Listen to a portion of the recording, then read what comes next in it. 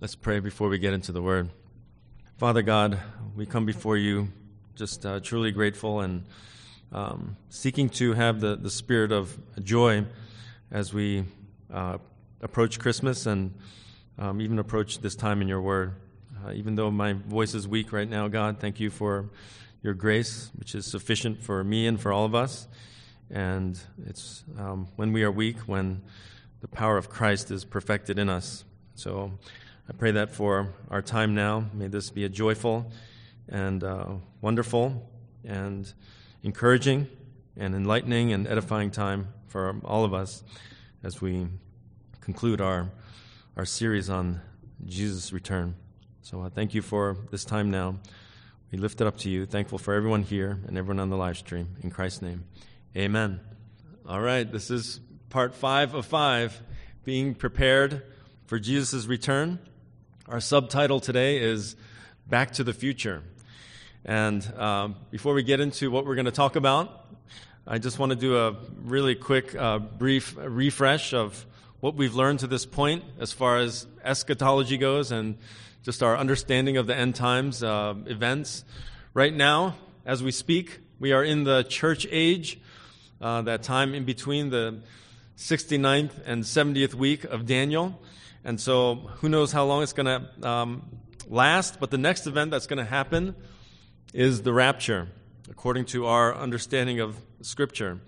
And following that will be the Great Tribulation, which Jesus has talked extensively about, both broadly and specifically in the Olivet Discourse, which we've covered in Mark chapter 13. That's going to last for 7 years, and at the end of that, Jesus is going to come in his glorious return to earth, bringing all glorified believers of all ages with him. He's going to judge the people who are still alive at that time, believers and unbelievers, sheep and the goats, and that is going to bring us and bring everyone, and bring believers actually, into the millennial kingdom. And so the believers of that time and the glorified saints will be the citizens of that kingdom, and Jesus is going to reign for 1,000 years.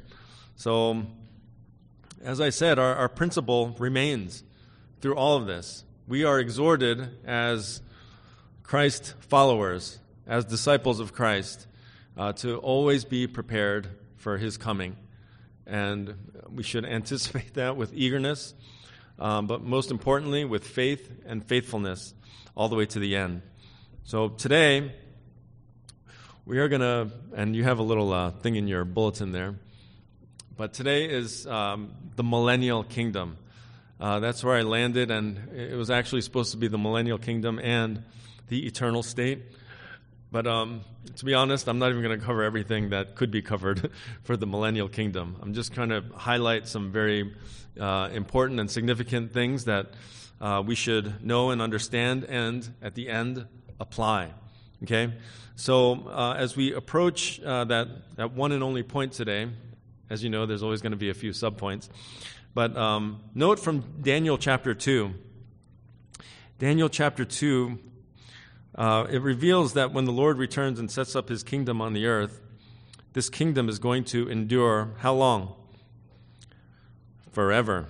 Forever. Daniel 2, verse 44 says, "In the days of those kings, the God of heaven will set up a kingdom which will never be destroyed. It will itself endure forever." And then Daniel 7, verse 14 says, "And to him was given dominion, glory, and a kingdom, that all the peoples, nations, and men of every language might serve him. His dominion is an everlasting dominion, which will not pass away, and his kingdom is one which will not be destroyed." So we learned that the return of Christ, okay, can be thought of as like 2 phases, right? 2 stages. We learned that. There's the rapture, and then there's the glorious return to earth. So also, the future kingdom of God can be thought of as having these 2 distinct phases. The first phase is that millennial kingdom, and the second phase is the eternal state. And it seems that the millennial kingdom ruled by Christ on earth for 1,000 years, in some sense, merges into the eternal kingdom. Okay, it's interrupted, obviously, by everything being destroyed, right? And then comes the new heavens and new earth. But it continues. And so we need to understand those passages in Daniel and elsewhere, that when he says it's an everlasting kingdom, when Jesus' reign on earth starts, it's never going to be destroyed. It's not going to be, it's not going to end.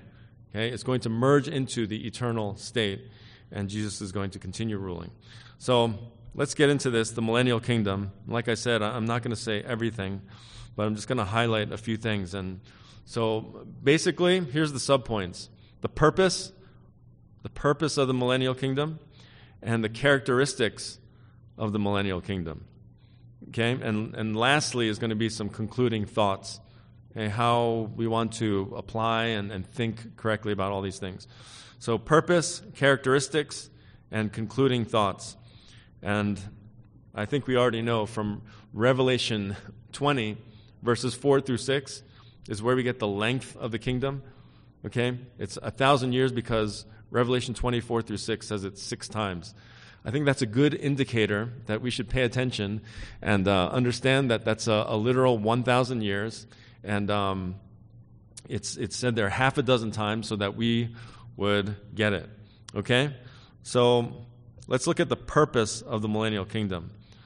Okay, God is going to reestablish his rulership over the earth through Christ, the Messiah, the Son of God, King Jesus. By God's permission, Satan has temporarily operated as what? The ruler of this world, right? The prince of the power of the air. The millennial kingdom brings the earth back to Christ, who will rule with a rod of iron. This has been prophesied of and promised in the Old Testament. Okay, I'll just give you some scriptures here. Psalm 2, verses 7 through 9. Also Isaiah 2, verses 2 to 4. Isaiah 9, 6 through 7. Isaiah 11, 1 through 5. God will fulfill all of his covenant promises to Israel. Okay, this is one of the primary purposes of this kingdom on earth. And so, these covenants are going to be fulfilled then. The tribulation, as we learned, was used to bring Israel back to himself. They're going to repent. They're going to turn to God at some point throughout those years. And at the end, as a nation, individual Jews will be saved from judgment. They're going to be mourning those tears of repentance at the time of Christ's coming. Many will believe then and will be brought into the kingdom ruling with Christ the King. So, can we go back for a second to Genesis chapter 12? Because I just want us to look at this, these promises that were made with Israel. And it starts all the way back in Genesis 12. And promises to Abraham, okay, which is known as the Abrahamic covenant, right? Genesis 12, verses 1 to 3. It says, "Now the Lord said to Abram, 'Go forth from your country and from your relatives and from your father's house to the land which I will show you. And I will make you a great nation, and I will bless you,'" listen to these promises, "'and make your name great, and so you shall be a blessing. And I will bless those who bless you, and the one who curses you I will curse. And in you all the families of the earth will be blessed.'" Okay, Genesis 15 reiterates and expands on that. Okay, Genesis 15, verses 4 to 21. And then every few chapters or so in Genesis, you read it being repeated. But I want us to understand that Abraham received these unilateral, unconditional promises from God. Okay, unilateral means one way. Like Abraham, he was on the receiving end. Okay, God was making the promise. That's what a covenant is. So what did God promise in Genesis 12 that we just read? He promised Abram a son, a nation, a reputation, a specific land, and universal blessing of the world through his seed, right? So we see from the Old Testament, nearly all the promises that of God have been literally fulfilled. Abraham had a son, Isaac, who was born miraculously. He fathered a nation, the Israelites. And Abraham does, even today, have a great reputation. He said, I will make your name great, right? The world's major religions all recognize him. And the greatest blessing of all has come to the nations, to the world, through his seed, namely Jesus, the Savior of the world. So that brings up the question, the one promise left, right? The promise of land. He promised them specifically land. Genesis 15, we could read that, but we're just going to commend that to you. 15, 4-21. What about the land? Well, the Jews do have land, which is the nation of Israel. But the promise was actually for more land than this when you read through the Scriptures. And importantly, it was for peaceful possession of the land for the rest of human history. That was the promise. That was the covenant. And clearly, this has not yet been fulfilled, right? The Middle East has been a mess for forever. So the millennial kingdom is when this promise to Abraham will be fulfilled. All of the land, every square inch of it, and it will be peacefully possessed, as hard as that is to imagine. But this is the very purpose of the millennial kingdom. God will keep his word. So we as pre-millennialists believe in the consistency of our hermeneutics, our Bible interpretation, that if all the other promises to Abraham were literally fulfilled, okay, not in some allegorical or spiritual sense, the promise of land is going to be fulfilled too. Okay? So another major covenant in the Bible is the Davidic covenant. And that's found in 2 Samuel 7. 2 Samuel 7, the promises to David. So verses 8 through 16. So if you want to turn there or just listen. 2 Samuel 7 is where the Davidic covenant is found. Starting in verse 8. Now therefore, thus you shall say to my servant David, Thus says the Lord of hosts, I took you from the pasture, from following the sheep, to be ruler over my people Israel. I have been with you wherever you have gone, and have cut off all your enemies from before you. And I will make you a great name, like the names of the great men who are on the earth. I will also appoint a place for my people Israel, and will plant them, that they may live in their own place and not be disturbed again. Nor will the wicked afflict them any more as formerly, even from the day that I commanded judges to be over my people Israel, and I will give you rest from all your enemies. The Lord also declares to you that the Lord will make a house for you. When your days are complete and you lie down with your fathers, I will raise up your descendants after you, who will come forth from you, and I will establish his kingdom. He shall build a house for my name, and I will establish the throne of his kingdom. How long? Forever. Verse 14, I will be a father to him, and he will be a son to me. Where he commits iniquity, I will correct him with the rod of men and the strokes of the sons of men. But my loving kindness shall not depart from him, as I took it away from Saul, whom I removed from before you. And then verse 16, your house and your kingdom shall endure before me forever. Your throne shall be established forever. And so there's a lot there, obviously, but just wanting to highlight, King David received a promise that his descendant or descendants would rule Israel in peace. Okay, and part of this was it's part of that initial or near fulfillment, which has greater implications. So Solomon is part of this fulfillment of some of what is being said here. But it says there that he would rule this descendant in peace in a kingdom that would last forever. And this is a solemn oath, a solemn covenant from God to David. It's unbreakable because it comes from God. And once again, this has not yet happened, literally. Okay, but it will in the millennial kingdom, also known as the Messianic kingdom. It's also called the mediatorial kingdom. So before we get to the next point of the characteristics, I just want us to look at a few Old Testament prophecies.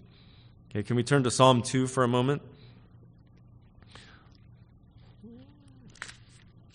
And this is known as a messianic psalm, one among many in the Psalter. Psalm 2, verses 6 through 9. And the psalmist writes, "But as for me, I have installed my king upon Zion, my holy mountain." Verse 7, "I will surely tell of the decree of the Lord. He said to me, 'You are my son, today I have begotten you. Ask of me, and I will surely give the nations as your inheritance, and the very ends of the earth as your possession. You shall break them with a rod of iron. You shall shatter them like earthenware.'" Okay, this is going to be fulfilled, happening in that millennial kingdom. How about Jeremiah chapter 3? We're going to scoot on here a few verses, a few passages. I just want to give you a smattering of verses throughout the Old Testament. Isaiah 2 again is mentioned, along with Isaiah 24, but Jeremiah chapter 3. Jeremiah 3, I just want us to see this with our own eyes, okay, and listen to it. Millennial kingdom references all the way back in the Old Testament. So Jeremiah 3 verses, starting in verse 15, we're going to go to 18. And so it says there, "Then I will give you shepherds after my own heart, who will feed you on knowledge and understanding. It shall be in those days, when you are multiplied and increased in the land, declares the Lord, they will no longer say, 'The ark of the covenant of the Lord,' and will not come to mind, nor will they remember it, nor will they miss it, nor will it be made again," the ark of the covenant. So no ark in the millennial kingdom. 17, "At that time they will call Jerusalem the throne of the Lord, and all the nations will be gathered to it, to Jerusalem, for the name of the Lord. Nor will they walk anymore after the stubbornness of their evil heart. In those days the house of Judah will walk with the house of Israel, and they will come together from the land of the north to the land that I gave your fathers as an inheritance." All going to happen, folks. It will happen. You can jot down Daniel chapter 2, verses 31 to 45. You can look that up later. But I want us to turn now to Hosea chapter 3. And if you get nothing else out of this, you're getting some practice looking at where the minor prophets are. Okay, Hosea is the first of the minor prophets. Hosea chapter 3, verses 4 and 5. It says there, Hosea 3, starting in verse 4, "For the sons of Israel will remain for many days without king or prince, without sacrifice or sacred pillar, and without ephod or household idols. Afterward, the sons of Israel will return and seek the Lord their God and David their king, and they will come trembling to the Lord and to his goodness in the last days." Right? I think this is the last one. It's going to be the next book over. No, the next book is Joel chapter 2, verse 30 and 31. But I want us to go to the next one after that, which is Amos. Amos chapter 9. Amos 9. Once again, just follow along or listen well to this passage, this last part of Amos. Chapter 9, verses 11 to 15 reads like this. "In that day I will raise up the fallen booth of David and wall up its breaches. I will also raise up its ruins and rebuild it as in the days of old, that they may possess the remnant of Edom and all the nations who are called by my name, declares the Lord who does this." Verse 13, "Behold, days are coming, declares the Lord, when the plowman will overtake the reaper and the treader of grapes, him who sows seed, when the mountains will drip sweet wine and all the hills will be dissolved. Also I will restore the captivity of my people Israel, and they will rebuild the ruined cities and live in them. They will also plant vineyards and drink their wine and make gardens and eat their fruit. I will also plant them on their land, and they will not again be rooted out from their land, which I have given them, says the Lord your God. Is the last verses of the prophet Amos. And so, let me just give you another reference. Obadiah, verses 10 to 21. There's only one chapter in Obadiah. So, verses 10 to 21. Micah 4, verses 7 to 8. I'm just giving you these to jot them down. Actually, the last one I'll read to you is Zechariah 14, verse 9. Zechariah 14, verse 9. It simply says, "And the Lord will be king over all the earth. In that day, the Lord will be the only one, and his name the only one." So these prophetic scriptures predicted many specific things for Israel, which have not yet been fulfilled. Okay, whether it was international prominence or personal and global prosperity and peace, whether it was direct access to God for Israel, none of those things have happened yet. And as for the nations, we see these passages speak of universal conversion, all coming to God, their inclusion in the people of God. So these messianic psalms, the major and minor prophets, these scriptures, it becomes clear that God will not ever permanently abandon the Jews. Almost all the prophets include or end with passages about Israel's restoration. Judgments and curses seem to always precede that, right? But then you read all the way to the end, and it's preservation, it's restoration. And we already went over Romans 11 as the natural branches, right? Israel are regrafted into the olive tree, their own olive tree, Romans 11:24. So this is exactly what happens in the millennial kingdom. So with all these promises to Israel in Old Testament scripture, not yet fulfilled, they're just so clear, so detailed, so many. I only gave you a few of them. It's really hard for me to think that they're supposed to be understood as merely spiritual promises that are fulfilled by Jesus in the church, okay, as in covenant theology, right? The church is the new Israel. It doesn't seem that the hermeneutical principles are being consistently applied. And so we're trying to stay as consistent as possible in our interpretation of every area of theology in the Bible, including eschatology, including prophecy. And we understand that there's figures of speech, we understand there's symbols, we understand it, but they have to be understood in their context. Okay? So that's the point, folks. We believe that God will accomplish what he has stated and what he has promised. Many times over, he promised land, peace, prominence, prosperity to Israel. He's going to fulfill them in the millennial kingdom. All right? So let's go to the next point, the characteristics of the millennial kingdom.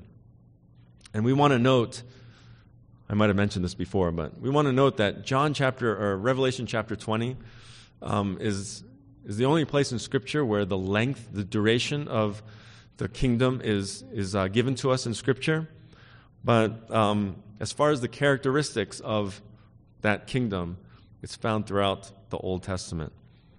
Again, the Old Testament prophecy. So under the characteristics of the kingdom, let's first look at the government. And we're going to have brief subpoints in this. The government of the millennial kingdom. Jesus, the Messiah, is going to rule and reign as king. Okay, again, fulfilling the Davidic covenant prophecies. He'll be ruling over a united Israel, and Jerusalem will be the center of his kingdom. Israel is going to have a special role and relationship with King Jesus, as they're the recipients of that covenant.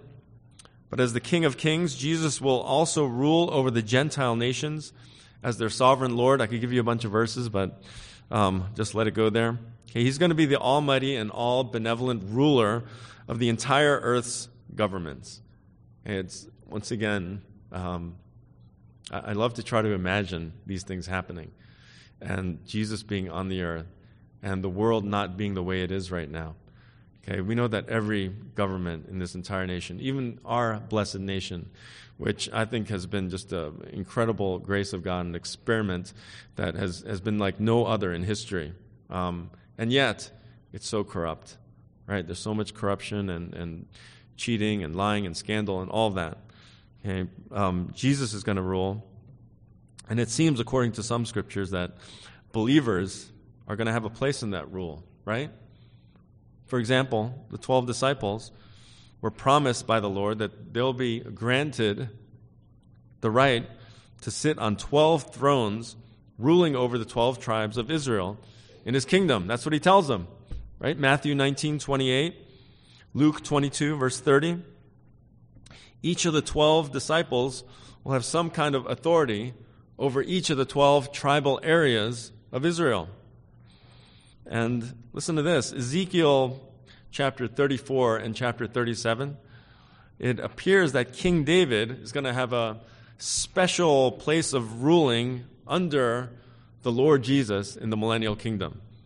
Ezekiel 34 and 37, I'm not going to go to specific verses, but if so, he'd be like a prince with a capital P in the kingdom, okay, being a ruler under Christ's lordship. Okay, this is maybe the only time where going from king to prince is a promotion and not a demotion.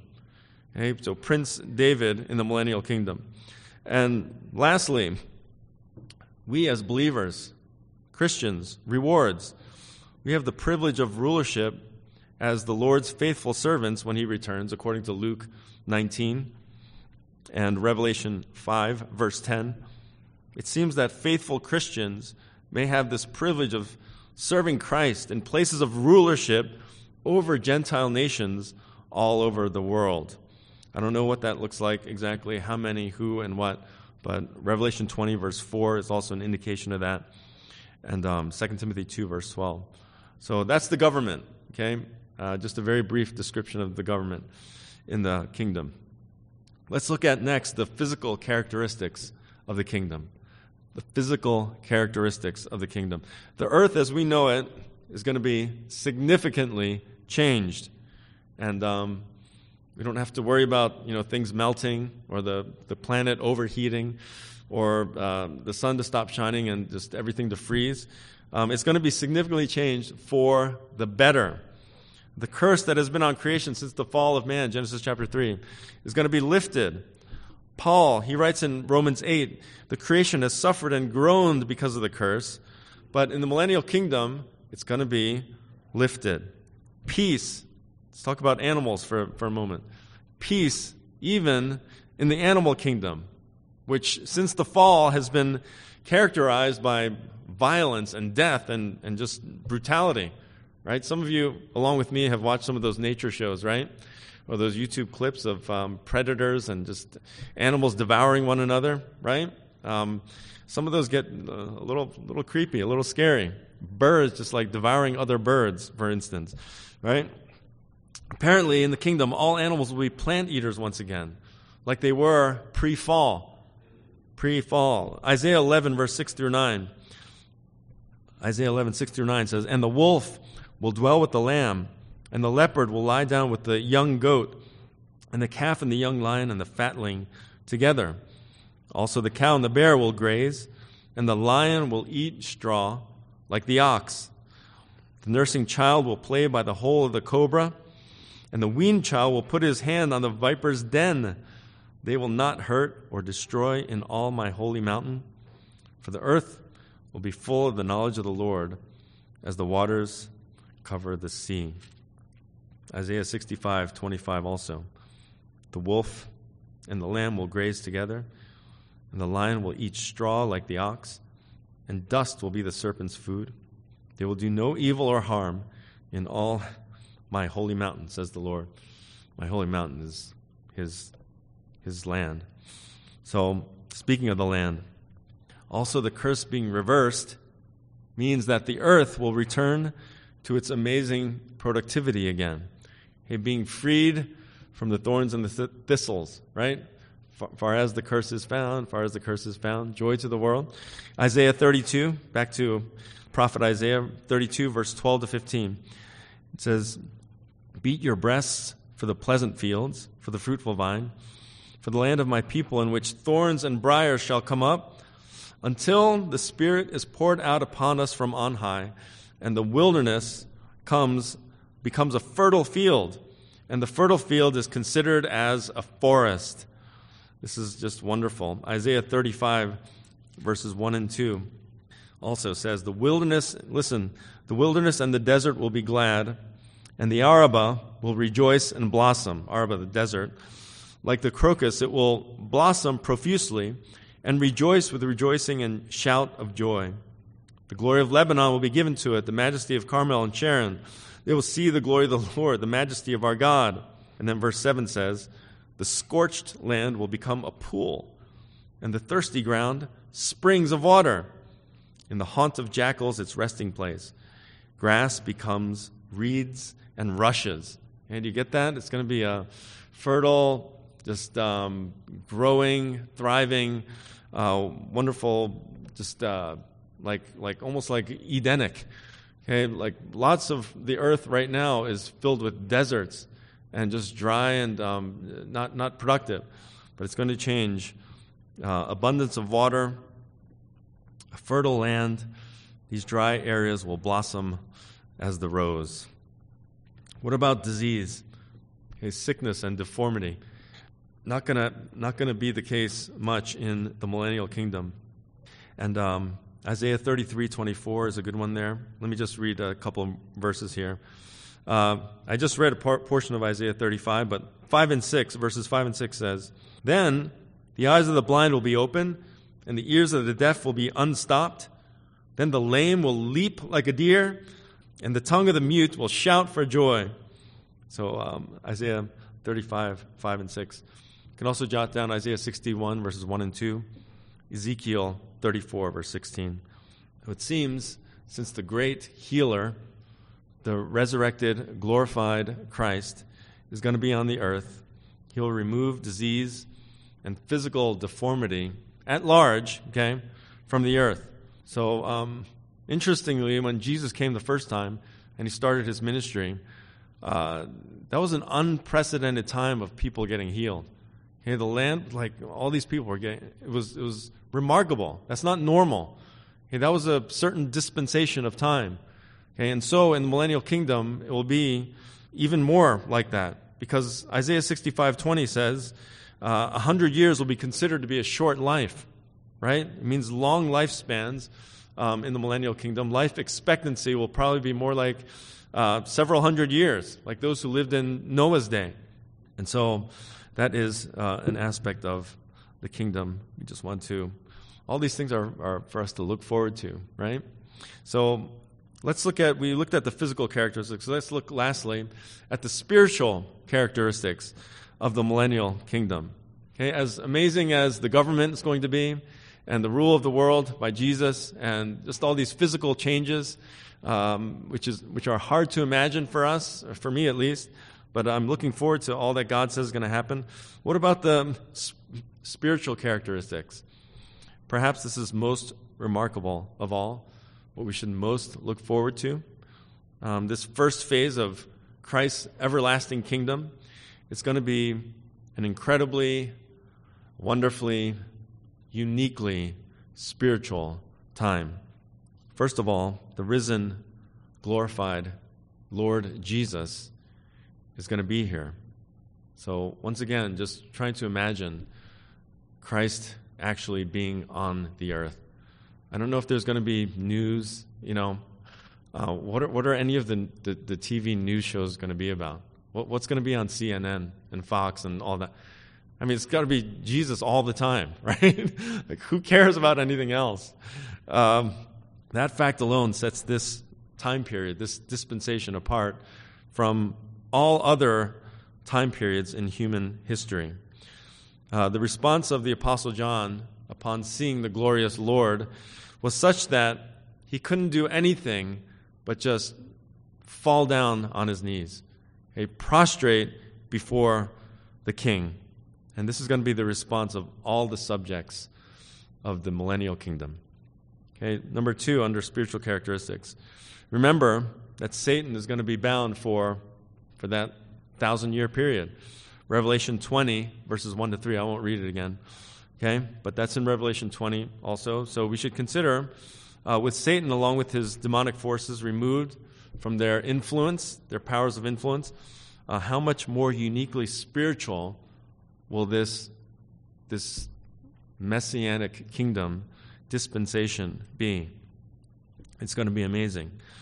And thirdly, Christ's millennial reign will be characterized by righteousness. Okay? By righteousness. He's going to be here. Satan's going to be bound in the abyss. And so righteousness is going to characterize the kingdom. Let me read Isaiah 11, for instance.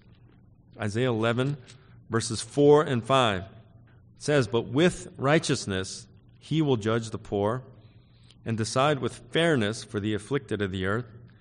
And he will strike the earth with the rod of his mouth, and with the breath of his lips he will slay the wicked. And righteousness will be the belt about his loins, and faithfulness the belt about his waist." Okay, that's leading up to verse 5, which is description of the millennial kingdom. And so this will be the prevailing spiritual atmosphere when that happens. He's going to rule with a rod of iron, meaning that sin is going to be dealt with severely. It will be restrained. Recall, too, that when the kingdom begins, only believing Jews and believing Gentiles will be allowed in. Right? The goats are going to be judged. And so they are not perfect or glorified yet, and yet they're believers. Like, can you imagine a whole earth filled with believers? Like, everyone is saved. Everyone's converted. Everyone's got a new heart. Everyone wants to love and follow and worship Jesus Christ all together. Okay, it's almost unfathomable. But God says it's going to happen. That's how the millennial kingdom is going to start. And so the overall spiritual environment on the earth is going to be where righteousness is the rule and not the exception. Okay, in our world, we're so used to unrighteousness being the rule and righteousness being the exception. Okay, this is going to change in that time. The world is going to be characterized by peace, by joy, a fullness of knowledge of the Lord. It's part of the new covenant promise, Jeremiah 31:34, and a fullness of the Holy Spirit, Joel chapter 2 again. Just amazing. Okay, the last thing I want to point out about the spiritual characteristics is something already mentioned. Okay, the universal worship of Jesus Christ. The universal worship of Jesus Christ. Everyone's going to be saved, at least initially, right? And this worship is going to be centered on that magnificent new temple in Jerusalem. Can you imagine just the quality and depth of the spiritual praise and exaltation of the Lord, of all righteous Jews and Gentiles gladly coming before their great Savior, King Jesus? Can we fathom that? People are going to worship him from wherever they are, all around the globe. But there's this picture also of many coming specifically to Jerusalem to offer up their worship to Christ the King. And there's plenty of scriptures that talk about that. But the scenes described in those passages, it's nothing short of awesome. Just absolutely awesome. If you're a believer, you're probably like me, and you can't wait for the Lord Jesus to be praised and loved and worshiped and glorified and bowed down to that extent. With the temple in Jerusalem at the center, it's going to be like a spiritual magnet, drawing people to magnify Jesus Christ. And so that is the spiritual characteristics of the kingdom, and we just highlighted a few things there. Right? So the initial plan was to have our last point be the eternal state, which maybe it'll somehow overlap into our Christmas sermon next Sunday. But Revelation chapters 21 and 22, the last two chapters of the entire Bible, tell us about the eternal state. And maybe you can read that on your own this week. But lastly, as we wrap this up, I want to give you some concluding thoughts. Just some concluding thoughts to put our minds around as we end this series. Thinking about the purposes for prophecy. What is the purpose of eschatology? I've already mentioned some things, but and we have our principle, right, throughout this whole series for our faith and faithfulness to be there. But besides that, besides holy living, besides holiness, which is a major part of the purpose of prophecy. I want to offer three final things here that teaches us. Okay, prophecy, eschatology teaches us and reminds us of these three very, very important truths for life. Okay? So listen up, folks. Bear with me. It's our last three here. Okay, the first thing is this. God is sovereign. God is sovereign. In a world that seems increasingly to be just going off the rails, right, in the throes of wickedness and irrationality and immorality, we must remember that our God sovereignly controls it all. Prophets of old declared God's sovereignty over and over, and they also over and over say that he's not a respecter of persons or power or politics. Isaiah, once again, the great prophet Isaiah, proclaimed that the almighty creator of this world is not impressed with supposedly great and powerful people and nations and rulers. He's not. To God, they are as dust on the scales or a drop from a bucket. Isaiah wrote as God's mouthpiece, I will accomplish all my purposes, which of course includes the end times, right? All the things that he's promised and have not yet been fulfilled. John Piper said, quote, the reason God knows the future is because he plans and accomplishes the future, end quote. God is the King of the universe who reigns both now and forever. Satan, once again, is called the god of this world, but guess who gave him that title? Guess who gave him that very temporary title? In reality, the devil cannot, does not, will not dictate what happens on this planet. He is unquestionably under the sovereign hand of God. So studying eschatology reminds us that God's promises for the future will surely come to pass. It's more certain than the sun rising tomorrow, simply because God said it will come to pass. So it will be done. The second thing, as we conclude here, is that God is not only sovereign, but God is good. God is good, as in just. I mean, good in all its aspects.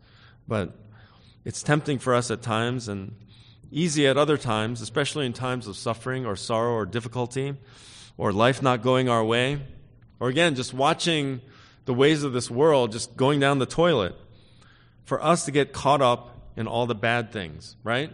We can get caught up in the sad things, the tragic things, the unjust things. Okay, we hear of on the news of a drunken driver hitting a mom and her baby, taking their lives. It's sexual abuse of children by relatives of the family even. A sudden death of a college student's son whose heart just inexplicably stopped beating. Okay, we could go on and on, right? Prophecy in the Bible reminds us of God's goodness by clearly showing that he has written the final chapter on our condition, on the human condition, on everything. Okay, currently it includes great pain and suffering and grief. But if this is just the way life is, and life in this world is the best there is, one could maybe fairly challenge the idea that God is good and loving. But when we study the end game and know what God's plan is for his dear children, it puts everything in perspective, at least it should. And it shows us with crystal clear clarity that God is so good, he's incredibly good, and he's good all the time. He will rightly punish evil, folks. He will. He's going to punish every evil deed, every person, with unfathomable wrath and deserved fury. He's also going to ultimately bless those who believe him with unimaginable riches of his goodness and grace. Let me quote John Piper again. Listen to this. He defines providence as, providence is purposeful sovereignty. God knows exactly what he's doing. He has purposes for doing it, and his purposes are infinitely wise, loving, and good, end quote. Taking us home to heaven to be with him forever, that is the ultimate good.